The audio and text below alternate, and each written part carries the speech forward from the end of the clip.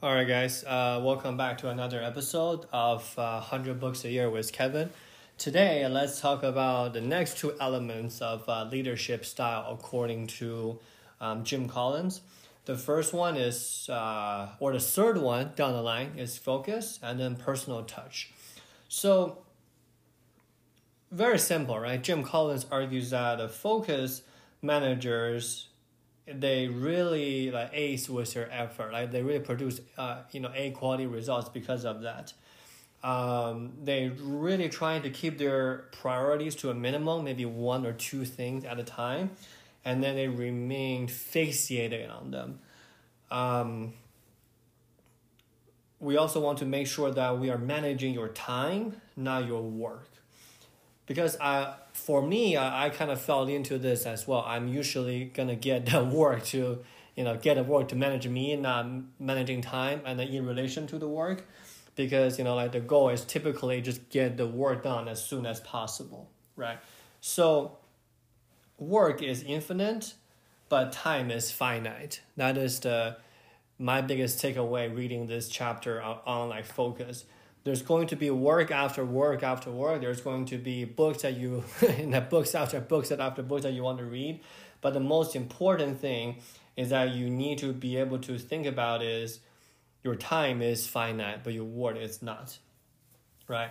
And then your work can also be expanded or, used in or kind of like shrink or expanded in a different way, in a sense that they're really, really allowing us to kind of have a sense of how should I frame this? Work is endless, right? And work is kind of like malleable. Like you can do it, with a lot of time, or you can do it with not so much time, right? That's kind of what I'm saying right there. A famous writer actually wrote this quote. I love this quote. It says that if your work is successful, it generates more work. So as a result, the concept of finishing work is a contradiction because you never want to finish your work, right? Because once you finish your work, boom, your career is done, right?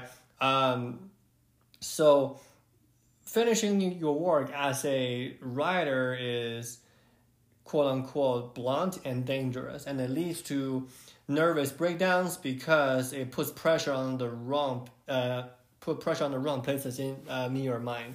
So as a creative writer, right, your main goal is not supposed to find work, right? Your main goal is to do the best work that you can, focus, and then if you do a good enough job, the work will find you, right?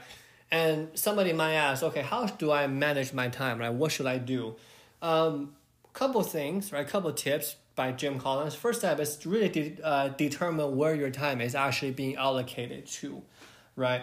Examine where your time goes.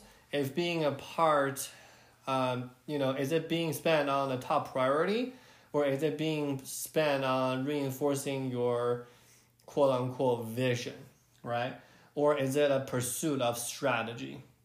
And the second step is we should think about this: work less, work fewer hours. That kind of give you like a artificial constraint in terms of have you work hard but work less, in a sense, right?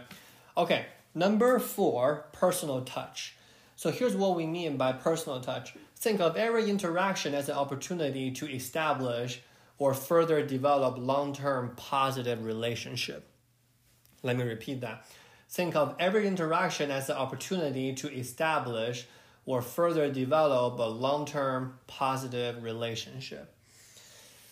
Get out and talk to people, right?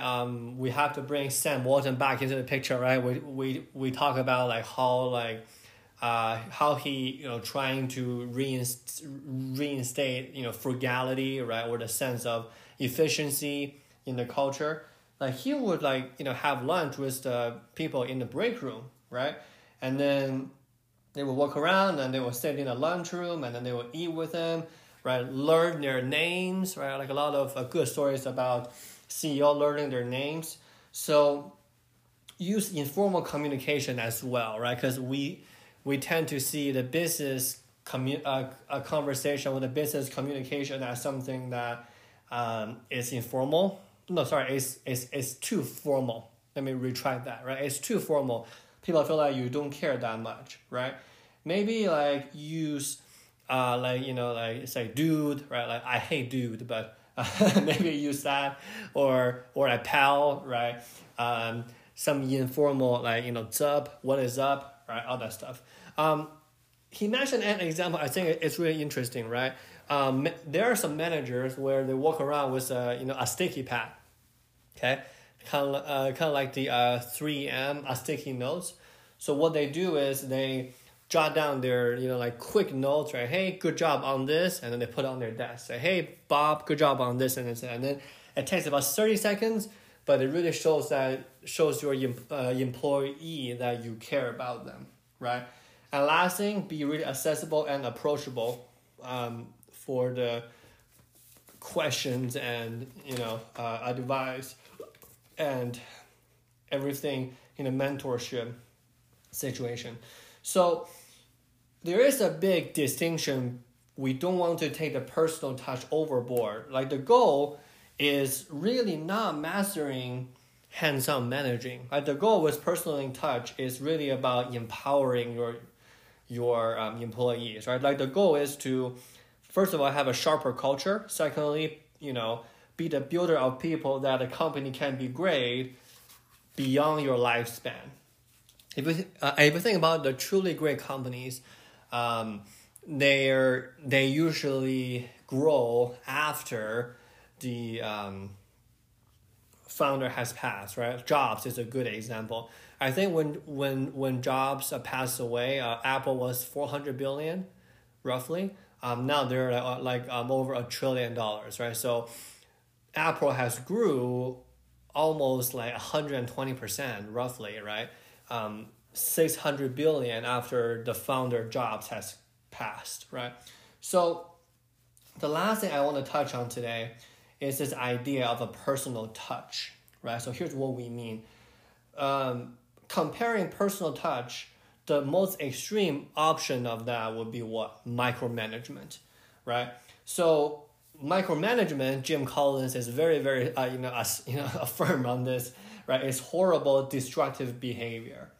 And the difference between personal touch versus micromanagement is that micromanagement does not trust their people, right? They seek to control every detail.